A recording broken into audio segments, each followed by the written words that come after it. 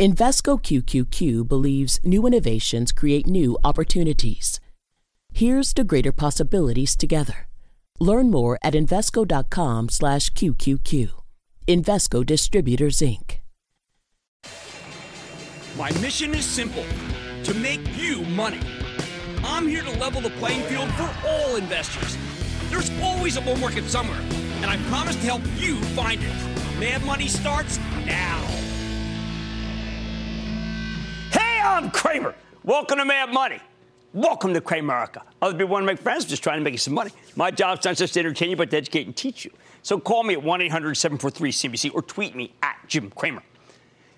We need to stop treating FANG, Facebook, Amazon, Netflix, and Google, now Alphabet, as a proxy for the whole darn stock market. On days like today, where the Dow advanced 23 points, S&P declined 0.28%, and the Nasdaq got pulverized, down 1.19%, everybody starts freaking out because the FANG names are so high profile. And they're leading us down. Sell. But stocks can't go up every single day, and there's more to this market than 4 internet companies. Darn it. Look, there is nothing wrong with big capitalization tech getting crushed while dowdy old industrials like 3M and Caterpillar finally get some bounce. In fact, in the spirit of someone who loves to cut back his tomato plants for the best beefsteaks around, it's actually healthy for the market to do a little pruning, too. After today's stunningly negative action in the NAS, as we call it, I know it's hard to resist writing obituaries for FANG here. And unlike most commentators, by the way, I actually wrote obituaries for a living in my ink stain days. I can't blame anyone for feeling like these fast-growing companies are dead men walking. It's never fun owning stock in a company whose CEO is being drawn and quartered in front of Congress. Think Facebook or Twitter or even Alphabet, where the top dogs refuse to show up to the hearings.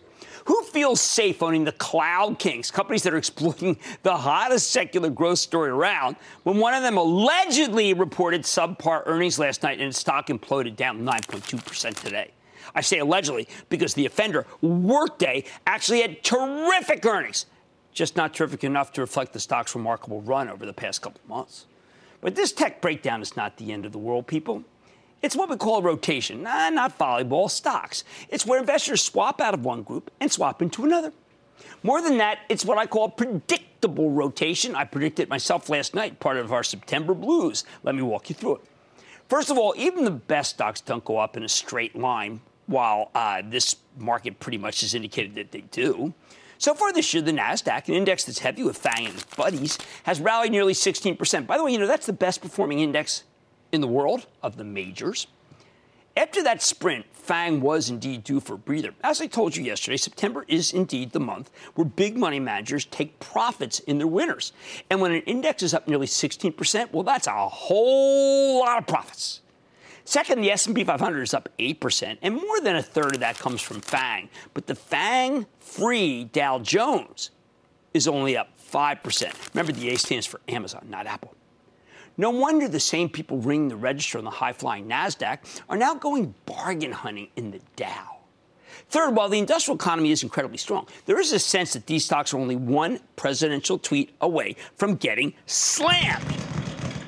When Trump doesn't tweet about how our trading partners are unfair brigands and greedy roustabouts for a few days, as has been the case this go-around, perhaps because there's a book out and an op-ed piece, I'm not into that stuff, and instead we get some sort of Wall Street research praising the cyclicals as buying opportunities, as we did this morning, I'm into that stuff, it's going to resonate.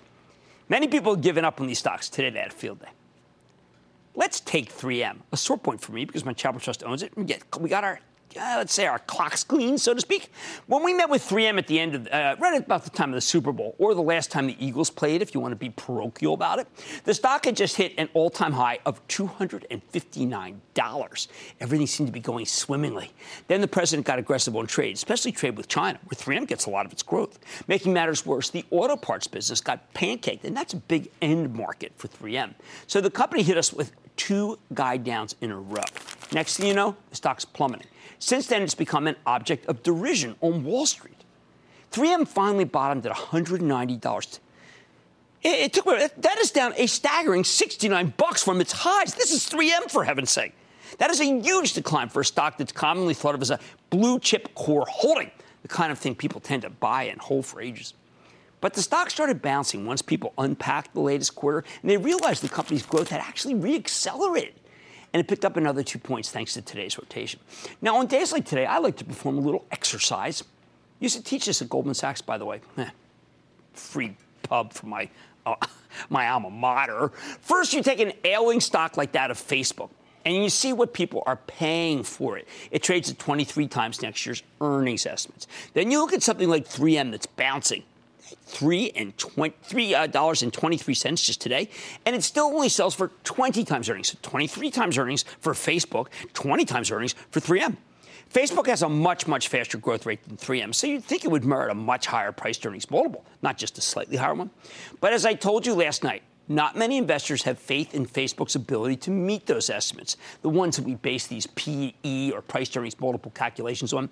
When I listened to COO Sheryl Sandberg testify about the need to get more rigorous about policing bad behavior, all I could think of was, holy cow, it's going to be expensive. So what's happening at FB? Costs are going up, revenue slowing down. That's a recipe for earnings cuts, not increases. And what have I told you? What is the surest way to predict what direction a stock's going to go? Sell, sell, sell. Estimate cuts. On the other hand, 3M looks like it's in acceleration mode after that last quarter. Business is stronger than the guide down led us to believe. If anything, you know what? We may get a guide up next time around. Plus, unlike Facebook, 3M pays you a dividend. The stock yields at 2.6% right now. We can run the same exercise for so many companies, including one that's on later tonight, Honeywell. Why own Facebook at 23 times next year's earnings that it probably can't make, when you can own Honeywell at 18 times earnings that it'll probably beat with a huge catalyst coming in the form of a breakup. Unlike Facebook, the last time it reported, Honeywell did surprise to the upside, not the downside. That said, I don't want to leave you crying here. That would be a mistake. I don't want you to leave you with the idea that Facebook is somehow representative of the NASDAQ or even FANG. The truth is, Facebook's unusual. The rest of these high-flying tech companies have fabulous, consistent growth and don't have these gigantic publicity problems. Remember, I told you it's a broken stock, not a broken company. As much as I like the industrials, I do worry that the multi-front trade war will escalate again. And when that happens, the market might rotate back into the stocks that got thrown away today. For example, let's talk about this Workday. You know, we've had Aneel Bhusri on before, his CEO. It's a remarkable growth company. And it did report a very good quarter, but the stock got slammed. Now, it was overextended. It had gone up way too much in the results. After this decline of 14 points in one session, though, you know what? I'd rather be a buyer than a seller of Workday. As much as you might want to rotate into cheaper industrials, there's still plenty of growth buyers who've been waiting for Workday and its compadres to pull back, give them a better entry point. They're not running away from it now. They're going toward it. So do you just tomorrow scoop up all the cloud kings? No, that's not the way it works. As Mark Chaikin, the legendary technician, points out, stocks like Amazon, Apple, Salesforce, and NVIDIA, all Cramer faves, need a couple more days of selling. Mark, by the way, is going to be down at the Comcast Center at 1701 JFK Boulevard for our NFL kickoff show tomorrow to get really, really granular. So if you are in Philly, we want to see you. Oh, and did I mention we'll have an exclusive with Comcast CEO Brian Roberts that you do not want to miss? Back to the point. I think it'll take a couple more days for these tech stocks to settle. Alphabet's a little harder to figure out because its failure to don the hairsuit in front of Congress today may mean more pain tomorrow. It's always tough to know when the selling stops. That's why I like to do my buying in stages. Don't try to call the bottom and build your whole position at once. Take your time. If you buy, say, the stock of NVIDIA and it goes lower, you can just buy some more and get that cost basis down. Whereas if you buy all at once, you'll be kicking yourself for being such an idiot. Anyway, the market's swooning for NVIDIA rival AMD right now. And until that love cools, I don't think NVIDIA stock's going anywhere. Here's the bottom line. If you owned all tech, you probably felt like today it was indeed the end of the world. That's why I'm always telling you to own a diversified portfolio. As long as you own some industrials, today was just fine. Rotations are inevitable. Stocks don't go up in straight lines. In short, keep calm. Carry on. Joe in New York. Joe. Jim, booyah, how are ya? Booyah, Joe. What's up? So we actually met a few months ago in Florence, Italy. I was finishing some gelato. Turned to my friend and said, that's definitely Jim Cramer and his wife. We need to say hi. Your wife took a great picture of the three of us, and I told myself I owe Jim Cramer a call to let him know the next gelato's on me. whether it's in Italy or the Hamptons next summer. And it meant a lot to us that you came up, and I remembered it was really nice. And by the way, can I make it very clear? My wife and I love it when people come up. We're not like one of those people who's like, hey, get away from me. No, we have a show because of you. So thank you very much. Well, thank you. So down to business. I need to bring up JD.com. It's currently at a 2-year low. The CEO, as we know, was arrested for various serious allegations of misconduct. Now, law firms are moving in on an investigation regarding the company releasing materially misleading information to the investing public. Yeah, I've been shorting this intraday for the past few weeks, but at this point, I hold no position because regardless of bad news, I don't believe straightforward logic really applies in this situation. And the reason being, it's the Chinese government. They can move in at any point and manipulate this as they please. Joe, thank you for saying that. I feel so often that when I say stuff like that, that the PRC, that the government is basically manipulating so many stocks. People say, oh, what's Cramer got up against the PRC? No, Joe and I are in agreement. You can't touch these kinds of stocks. They are right now being propped up. I don't trust that stock. I don't trust any of the stocks coming out of China. And by the way, I think a lot of manufacturers are pouring out of China right now. And this is the time. This is the time to not be thinking about the Chinese stock market. What we're seeing is a recognition that some stocks can't go up forever, and everyone needs a little love. And this is why being diversified matters. That's the point of the show sometimes. I'm everybody tonight. I sat down with the CEO of RH after earnings at its brand new gallery in New York's meatpacking district. Find out how it's looking past the four walls of retail that I think drove the stock down today. You're not going to want to miss it. Then Lululemon is stretching past its roots. Can the rally keep running? Don't sweat it. I'm breaking down its earnings beat. And can you catch more flies with honey? Well, tonight I'm sitting down with the CEO to get the latest on the company's restructuring plans to see if it's time to dip into the pot. So stick with Cramer. Don't miss a second of Mad Money. Follow @Jim Cramer on Twitter. Have a question? Tweet Cramer. #MadTweets. Send Jim an email to madmoney@cnbc.com or give us a call at 1-800-743-CNBC. Miss something? Head to madmoney.cnbc.com.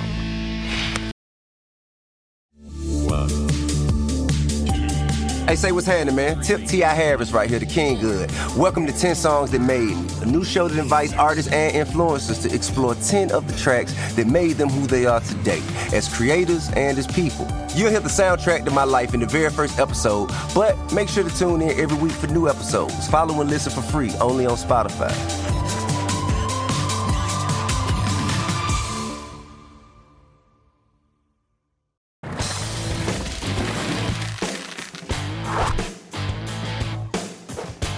When RH, the company formerly known as Restoration Hardware, reported a blowout quarter in June, its stock exploded higher. But after the high-end furniture retailer reported again last night, the stock broke down, plunging $19 or 13% today. Hey, what went wrong? Well, RH delivered a gigantic earnings beat. Its revenue came in a tiny bit light. And even though management raised its full-year earnings forecast dramatically, thanks to much higher gross margins, they slightly trimmed their full-year revenue forecast. I think these numbers were pretty darn great, frankly, but the stock had run so much going into the quarter that it was priced for perfection, and profit takers seem to be looking for any reason to ring the register, including what I regard as short-sighted ones. But do not take it from me. Earlier today, we got a chance to check in with Gary Friedman. He's the chairman and the CEO of RH at his magnificent brand-new store in Manhattan's meatpacking district. Take a look. Gary, you called it a gallery. I think it's a palace. Tell us what's going on here. Well, Jim, this is to date our finest work, and we said, I wrote in the letter, we believe this is the most innovative retail store in the world, in the most important city in the world. So we put a lot of effort into this, and basically it's an integration of everything we do, from food, wine, art, and design, and creating a deeply immersive experience for our consumers and for our clients, and really trying to amplify the brand in what is the most visited city in the world. This is much more than a store. It's a statement about kind of who we are and what we believe in, that we believe will echo globally. Okay, now you're speaking tomorrow to shareholders, speaking to analysts. These are people who really are bound in many ways by the four walls of the spreadsheet not by the four magnificent walls here. How do you get across your vision, what you just told about, to people who are saying, I want to know what the price earnings multiple should be this time? Well, I think that you have to think about, a business like ours over the long term, right? Whether it's a horizon of a year, 5 years. There's really three holders between myself. I mean, if you read our proxy, between my options and everything, I own about 27% of the business. And including stock you bought in the open market 120 points ago. 120 points ago, my last purchase, I think, was 97. So I bought stock 4 times in the last 14 months, all the way up from, I think, 27 to 97. And I won't say what I'll do on this dip, but it's really, it's interesting. People talk about, our turnaround, or like it's a short-term view. This is not a turnaround. This is really continually reconceptualizing and evolving the business and the brand. So, I've been in the kind of public markets for a long time, and what I've seen is people, it's like you get into the public markets, you bring a car out into the racetrack, and then you're on this quarterly racetrack, right? And you're racing around, and eventually you're going to blow a tire, and you have to bring it into the pits. And the question is, what do you do when you bring the car into the pits? Do you just change the tires and get back out? And I think that's what most people tend to do because there's such a short-term focus. We brought the car to the pits, and we reconceptualized the entire operating platform, the entire business. We moved from a promotional model to a membership model. We're re-architecting and reconceptualizing every aspect of how we run the business. And in my entire career, I've never done that, and I've never experienced it. We're setting this business up for the next 10 years. Right, and it's hard to understand because I've never done it before, and I'm sure nobody's seen it. So, but you have to come here to understand it. I've been able to look around, including the rooftop. You start your conference call this time, Gary. You started talking about hospitality. Mm-hmm. Now you take us in other directions than we're used to. The road less traveled. You invoke that in your conference call. Sometimes you're too big for us to think. How do I get my arms around a concept of a man who's doing hospitality, showing us amazing things in a beautiful building, has a guest house across the street, and yet is still focused on buying back $1 billion worth of stock at much lower prices? One, it's not a man, it's the team. I've got most of my team here in the background getting ready to open this beautiful gallery. But we always say we're always unfinished. We're always on the move. Everything's always an evolution. And I think the thing that people miss about us, I think because we curate and we present goods in such a aspirational, inspirational fashion, they think it's magic, right? And a lot of times people go, "Oh, you guys really have the magic." Well, if you talk to anybody in our company, they'd tell you, Gary would say, this is all about math. It's not about magic, it's about math. And so we have one of the most volatile stocks in all of retail.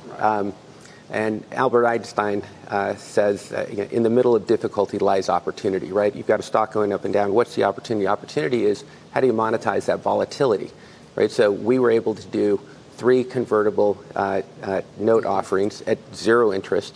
We raised the first 2, $650 million. And because of that, we were in a position when our stock went down, when we were pulled the car into the pits, to buy back half the company at $49 a share, right? And so about 100 points ago. Yeah, about 100 points ago, a little less. I mean, today, they're beating us up a bit. Right. But again, I mean, you look at somebody asked me, Smart, are you okay? And I said, I'm great. This is going to be one of the best days of my life. But remember, Gary, I teach people same-store sales are the metric. I teach people we want to see revenue growth. This was an expense, gross margin expansion story. You want to make money. Different direction from what a lot of people are used to. Yeah, again, it's just what's the right thing for a business in the moment. Right, okay. And so you have to, in the moment, looking out over a kind of a longer-term horizon, and it's a series of decisions. So, I mean, look, our comparable brand revenues were up 5%. I don't know anybody in the home furnishings industry that had a higher one. So people think, it wasn't as high as they thought it was, but our earnings are up more than 3 times, right? And the way you have to think about this business today is that most retailers just reconceptualize or evolve the front end of their business. But because it's hard to kind of run a business and then kind of change the engines, right? It's like you're flying the plane. We're reconceptualizing the engines and reconceptualizing the back end, and then we'll pivot back to more accelerated growth next year on what we believe will be the most profitable and capital efficient platform in our industry by far. All right, one last question. Estate Zinc ring planter, okay. My wife, Lisa, who actually brought to this shoot, believe it or not, 310 listed. She buys at 230 because she's a member. So Correct. there are membership has privileges in your loyalty. Oh, absolutely. And what we try to do is remove the chaos, right, and simplify the business. And not our clients deal with the up and down promotions of a typical retail business and move the tariffs. business. Yeah, tariffs is another story, but we'll see what happens. Everybody operates in their own best self-interest. I think China and America will find what's the right medium. But as far as membership goes, we wanted to simplify the business so our customers can focus on their projects and not focus on the promotions. We wanted to accentuate and amplify our design services so you get free interior design services and not decorating, right? We don't come in here and send some kind of junior visual people to kind of hang a few things on your wall. We have really trained interior designers coming into your home and helping you reconceptualize your home. And it's you've got to remove, I think, the clutter in our industry that's happened over the past year. So I think it's going to be seen as kind of the lost decade of retailers because the capital allocation over the last 10 years and people creating an unnatural shift to move their business online, there's massively deteriorating operating margins. And, online is just another channel. We do over $1 billion online. People think, like, he talks about retail stores. He doesn't believe online. We do $1 billion online. Well, you make a lot of money. Yeah. You made a lot of money for shareholders, which is what really matters, including yourself. Gary Freeman is Chairman and CEO of Restoration Harbor RH. Thank you, Jim. Thank you so much. Thank you for Congratulations. coming. Appreciate it. Thank you.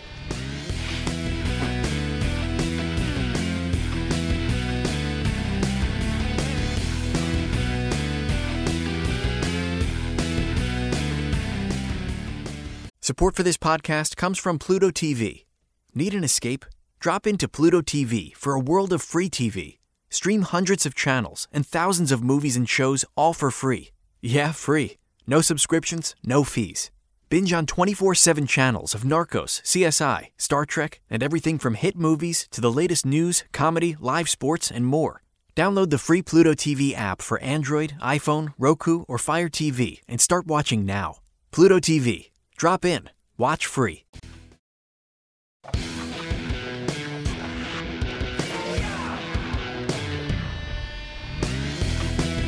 Every now and then, a company will report a quarter that's so stunning, so surprising, and so fabulous that you just have to marvel at how it was even possible, like a pitcher throwing a perfect game of baseball.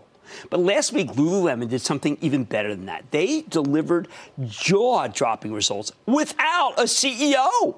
I'd say this kind of thing was totally unprecedented, except this was actually the second time Lulu shot the lights out with no CEO at the wheel. In response, the stock surged 13% last Friday and rallied nicely yesterday, although today it started pulling back, giving you a better entry point. We've seen a lot of great retail quarters this earnings season, but Lulu puts them all to shame. So as an educational exercise, I want to walk you through everything that went right here, explain why the stock's still worth owning even after this epic run, and it certainly is. I've been a big fan of Lulu since the stock was trading in the 50s and 60s last year. Now it's at nearly 153, and I'm betting it's got more room to run. The thesis here was always pretty straightforward. The company made some major technological investments to bolster its online business while making the in-person shopping experience more pleasant, money well spent, and it has been fabulous when it comes to the fashion sense of the country. It has its finger perfectly on the fashion pulse of the consumer. Okay, I hate to toot my own horn. Well, maybe I don't. But we've been very right on this one. So let's talk about last week's breakout quarter. Sure, Lulu reported a 22-cent earnings beat off a 49-cent basis with much higher than expected revenues, up an astonishing 25% year over year. Sure, the gross margin, what they make after subtracting the cost of goods sold, expanded dramatically, up 320 basis points to 54.8%. Not as much as RH, but pretty darn good. But that's not even the really impressive part. No, the stunning number here was Lululemon's same-store sales growth. It was up 20%. Do you know what Wall Street was looking for? Only 9.6. Not just better than expected, but actually 2 times better than expected. Some of that came from strength at Lulu's company-owned stores, up 10%, which is a staggering figure for brick-and-mortar retail, especially when the analysts were only predicting a 4% increase. But most of the strength comes from down right to their direct-to-consumer business, meaning the web, and it's up 48%, and the analysts were expecting 34%. They knew it would be great. They just didn't anticipate that it would be this great. Oh, and by the way, this is despite Lulu's online business being up against some very difficult comparisons. Even better, the company raised their full-year sales and earnings forecast. Management also repurchased 3.4 million shares during the quarter, an average price of $121. Looking pretty smart, right? And that means they retired 2.7% of the share count. A gracious buyback, if you ask me. So how did these guys do it? There were 6 things that really stood out to me, and we're going to go over them so you understand when you're looking for a great retail stock, this is what it is. First, Lulu's digital business is knocking out of the park. This is one of the reasons I've been such a big fan of the stock. They spent a lot of money on e-commerce, including rolling out a whole new digital store last year. Those investments are really paying off. But they haven't been complacent at all, though. Conference call management pointed out to all sorts of ways they're going to keep improving that online experience. Better checkout, better search, more personalization. They have whole data science teams figuring this stuff out. The key here is that COO Stuart Hazelton, long a favorite of mine, said, and I quote, they expect to see ongoing improvement over the next several quarters, end quote. Ongoing improvement? How could you get better? I like to hear this. Second, the actual stores are doing very well. The 10% same-store sales growth was fueled by a high single-digit increase in traffic. That's the best kind of growth a retailer can have. Third, consider the cadence. Lulu's store traffic has accelerated sequentially for 5 straight quarters, meaning each one was better than the last, and Hazelton says this pattern has continued through the beginning of the current quarter. I bet traffic keeps improving. Fourth, somebody must have told Lululemon that men don't have cooties, because they've been going after more male customers, and it is working. The company has a bunch of ambitious targets that they want to hit by 2020, and management just told us that their men's business is effectively ahead of schedule. No wonder they're getting more traffic. Fifth, I mentioned this before, it bears repeating. At a time when every other American company is terrified of doing business in China, Lulu has embraced the People's Republic. Their Asian sales are up more than 50%, but their Chinese e-commerce business more than tripled for the quarter. In fact, they just launched a store on WeChat, China's huge social media and mobile payment platform. Now, okay, it's a risk with the trade war, but those numbers are incredible. 6, this one's harder to measure, but it's clear that Lululemon is nailing the fashion element perfectly. For example, the company's selling an insane amount of pants for both women and men, 2 high-margin categories. One last thing. At the end of July, Lululemon announced they were finally bringing in a new CEO, Calvin McDonald. He's from Sephora, where he did a great job. You know I love that chain. And I liked his little guest appearance at the conference call.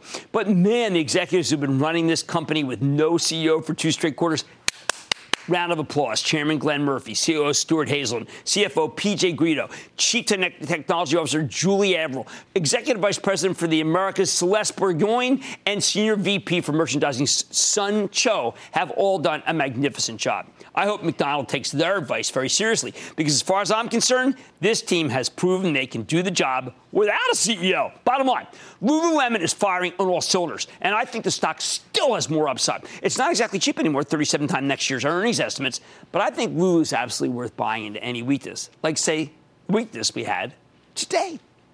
Jeff in Ohio. Jeff. Booyah. Thanks for taking my call, Jim. Of course, Jeff. What's going on? Hey, wanted to ask about L Brand stock. So with all the current changes with leadership and current trends, buy, sell, or hold? I see no reason to consider that stock in your portfolio. None. I have very little reason. I'm not going to buy a stock of a company that's doing poorly because it has a good yield. That's always been a chump position to take. All right, Lululemon is a warrior. Even without a CEO, the company is able to fire on all cylinders. And I think there's more upside after this weakness, of course. Much more money ahead. They say breaking up is hard to do, but does Honeywell make it look easy? I'm going to talk with the CEO to get a read on how the company's restructuring plans are shaping up. Then, why a strong employment number may actually be bad for business, or at least the stocks of business. And all your calls are rapid fire in tonight's edition of the Lightning Round. So stay with Cramer.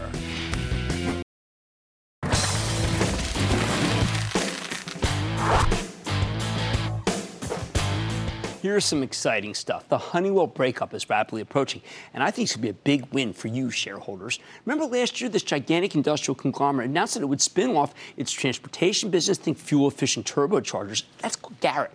And they're spinning off their total home connectivity business. That's called Resideo. That will leave the remaining Honeywell as a huge aerospace and defense business with sidelines and specialty materials and industrial productivity. Regular viewers know I tend to adore corporate breakups because they're a great way to unlock value. Money managers will pay more for simple, straightforward stocks that are easy to understand. That's what Honeywell's giving you. Plus, it helps that the company is effectively separating itself from two of its end markets that currently have fallen out of favor with the Wall Street fashion show, housing and autos. I think that's one reason why this stock has made a nice comeback over the past couple of months. Although it doesn't hurt that the last quarter, exceptionally strong. Management raised their full-year guidance by a hefty amount. So let's check in with Darius Adamczyk. Now, Darius is the relatively new CEO of Honeywell, only because you might, of course, remember Dave Cote from the show many times. And we're going to get a better read on the company, how it's doing, and the start of the breakup. So, Mr. Adamczyk, welcome to Mad Money. Great to see you, sir. Have a seat, Darius. Glad to be here. Well, it's very exciting to have you. We've been huge champions, as you know, of the stock for a double. And I want people to understand, over the next 2 quarters, we're going to get a brand new, so to speak, Honeywell. Why you need to do it, because we always were enamored of the company that Dave had, and why you think this can do better. Well, one of the things that I always think that a new CEO should do, or any CEO should do periodically, is review the portfolio. And I did it once when I was COO, and then I did it again when I became CEO. And although we did have some activist interest, it really wasn't a stimulus, because that's some of the analysis I was going to do regardless. And then I defined what defines a Honeywell business. And then there are a couple of businesses that, frankly, were terrific businesses, Garrett and Resideo. But frankly, they didn't fit the Honeywell profile. And sort of the kind of test all, that end all litmus test for me is, am I, as a Honeywell CEO, likely to put money, capital to work in these two businesses? And frankly, there are some other businesses that would be ahead of it, which obviously raised them to the top of maybe they don't belong in a portfolio. But they're terrific franchises that have performed exceptionally well for us. Well, I'm glad you bring that up, because what we've discovered in these breakups is it's not necessarily what you think is going to do well that ends up doing well. I love what we're calling RemainCo right now because of aerospace, because of defense, non-residential, oil and gas, petroleum. You're the leader in that. Industrial productivity. Amazon is a giant client. But then I look at how Advancix did, which is a cats and dogs. That's what we thought. Spinoff. And it's been a killer. Right. So we shouldn't necessarily dump Garrett or Resideo. No, they're terrific businesses. If you think about Garrett, and this is a business that I have a long-term view because of the wins that they've had in a lot of different platforms, the kind of performance they've had in the past. And frankly, it's one of those businesses that I don't worry about. When they commit to a quarter, when they commit to a number, they deliver like clockwork. So it's a terrific franchise. It just doesn't happen to fit our portfolio. Resideo, same story. Huge installed base. It's present in millions upon millions of homes. Have a great strategy around a connected home, a one-stop shop solution, and a great distribution, low voltage distribution called ADI to go along with it. Terrific franchise. No, I think that they can expand and do great stuff. Now, I am really kind of in awe of what the new company is going to look like, because you have $10 billion of cash to deploy in 2018. I mean, the cash available here, more aggressive capital deployment soon, accelerated cash flow conversion. For those who are just regular shareholders of Honeywell, what are all those things translating to? Well, obviously, we have many more tailwinds behind us. I mean, we've picked up our organic growth. We're driving better cash conversion, continued the terrific margin expansion record that Dave established that's continuing. And now we have about $10 billion plus of firepower on the balance sheet to deploy to stock buybacks, to dividends, and to M&A. We're actively participating in a lot of different things that are happening. And now I have 4 exciting sectors to invest for M&A. And one of my goals in the 2 spins was also to simplify the company. We've gone from 8 end markets to 6, and all of them are extremely appealing from an investment perspective. One of the things that you've done is continue Dave Cote's completely open way, transparent way. You head on talk about the tariff issue and what it would mean for Honeywell. Yeah, so one of the things that we pride ourselves on is that we have very much a local for local strategy. So most of our manufacturing innovation, for example, for China, takes place in China. Same thing in the U.S. So actually, the tariffs are not a big mover for us because we're very much local for local. Obviously, we plan for the worst and hope for the best. I remain optimistic that things will get resolved because I believe the world's number one and number two economy will come together and arrive at an agreement. But where it will impact us, we have plans in place around supply chain, around pricing, around movement of some of our goods. All those things are already in place, and we're ready. But all in all, the impact for us is relatively modest. All right. One last issue that I want to go over is it was a great surprise to some people. I don't know. I know Dave Cody, lived next door, and all sorts of exciting things going on. We all know that you're the king of aerospace because you're really agnostic. We know you have a great defense business. This oil and gas, petroleum, chemicals is good. But suddenly people are excited about your Amazon business. So why don't you just give me a second on that? Yeah, so it relates to our warehouse automation business. It's a franchise that we acquired, a business called Intelligrated. It's been just a terrific growth business. I mean, when you think about 50, 100% booking rate increases, top line growth of 20% plus, I mean, it gets very, very exciting. And obviously, Amazon and we have other exciting customers. And I think this is a nice pickup for us because it's coming at the right time. Warehouse automation is huge, driven by e-commerce. It's a trend that I believe is going to continue, not just in North America, but throughout the world. And it was a great pickup for us. I'm listening to you. Is that how you could go from what people thought would be 3% organic growth to double that? Is it that kind of acceleration? Well, I think, Jim, you're starting to see it. We've gone from kind of a 0 to 1 growth. We did 4% last year. We did 5% in Q1, 6% in Q2. And I continue to be very bullish on our growth. And as you know, that's been my number one priority for the business is how do we enhance the organic growth rate? That was the one thing I wanted to do, and it's starting to come through. And you're doing it. I've got to hand it to you. I remember when Dave Cody said goodbye, and he said, it's Darius's airplane. And holy cow, he was literal, and you took him literally, and the value's coming out. Congratulations to what you're doing, Darius, for all your shareholders. That's Darius Adamczyk. He's the chairman and CEO of Honeywell. Wow, the stock was great today. It's going to be great for all of 2018, and I believe 2019, too. Maybe you keep the pieces. Mad Money's back after the break.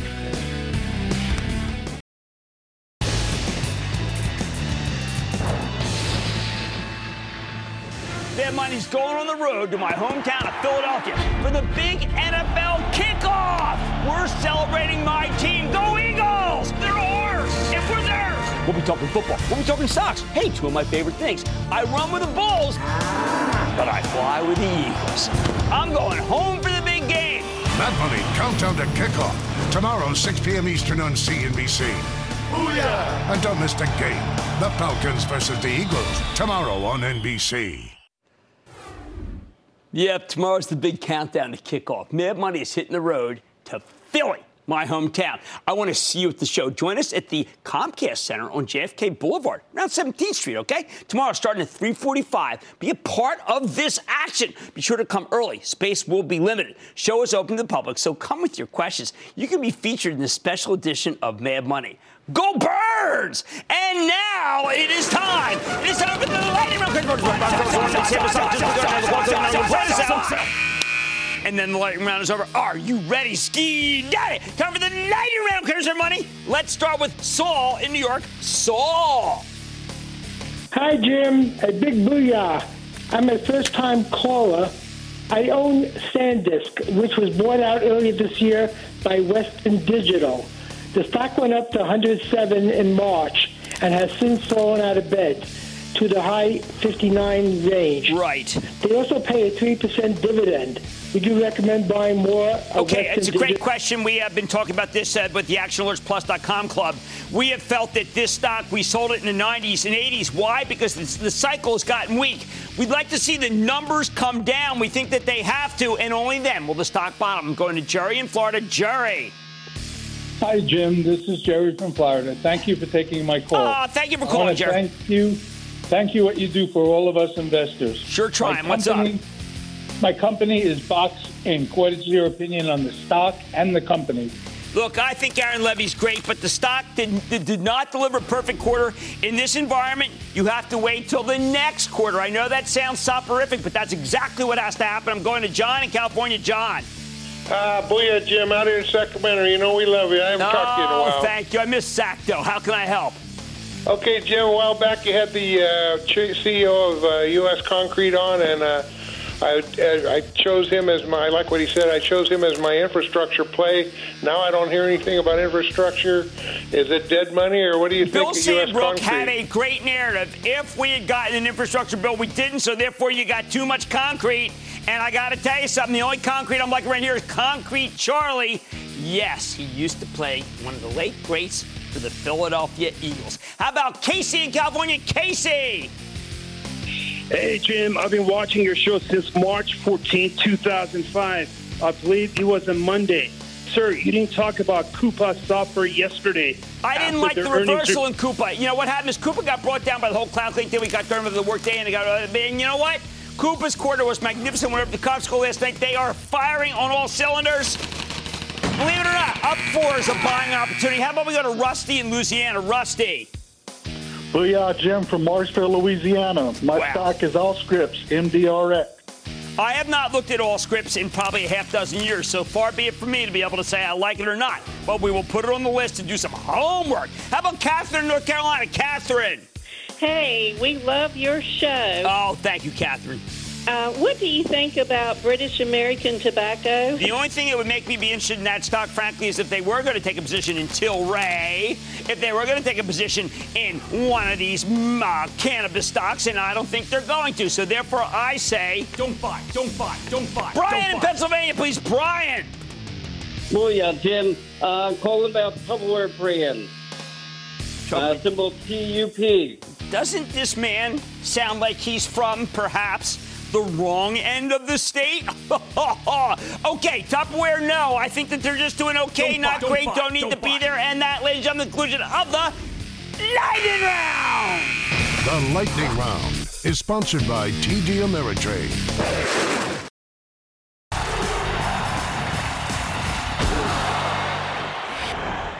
We're back in bizarre world where good news is bad news. I'm actually afraid of getting a strong employment number on Friday. Why? Is that not because it'll encourage the Fed to tighten, but because I think it'll embolden President Trump to keep escalating the trade war.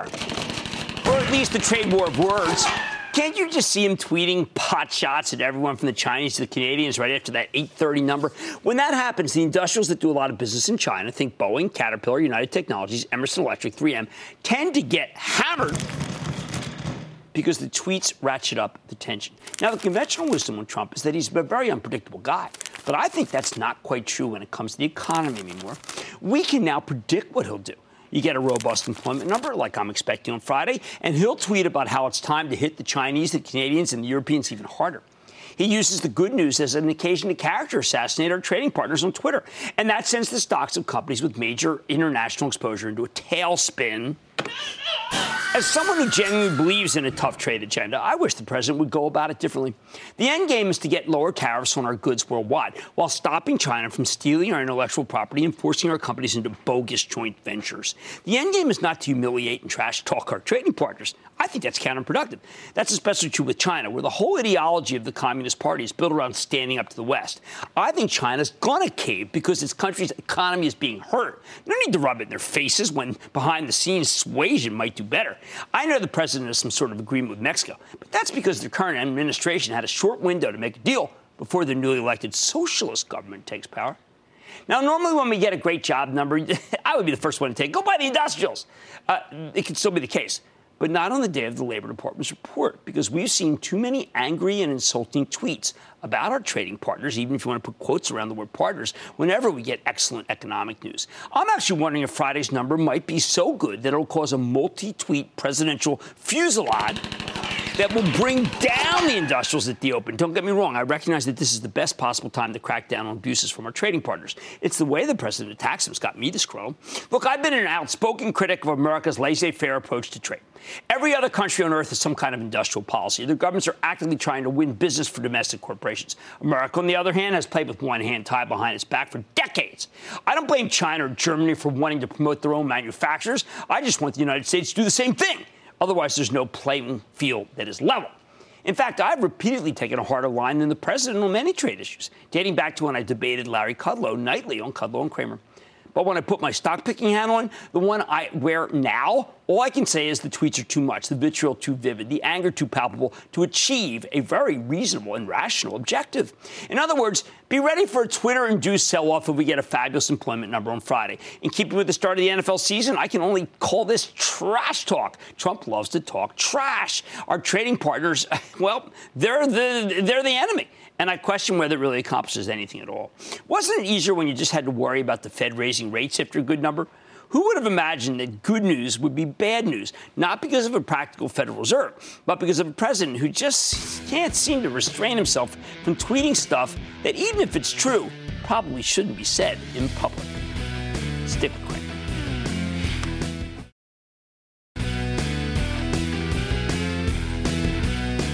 Here's what I love. I love stocks. I love the Eagles. I love Philadelphia. And I love Cramerians. All these loves are converging tomorrow in the plaza outside the Comcast Center at 1701 JFK Boulevard in Center City, Philadelphia. I want you to come see us there. Be in the light round. Watch an amazing exclusive with Comcast CEO Brian Roberts. Tomorrow is the countdown to kickoff for Thursday Night Football. We want you to be there with us, or at least in spirit. Like I said, there's always a bull market somewhere. I promise I'll find it just for you right here on Mad Money. I'm Jim Cramer, and I will see you tomorrow. 1980s New York. 5 titans redefined the American dream. Helmsley, Boesky, Gotti, Trump, Giuliani. Greed was good, and they wanted it all. Empires of New York, narrated by Paul Giamatti. Series premiere November 29th at 8 Eastern, only on CNBC TV.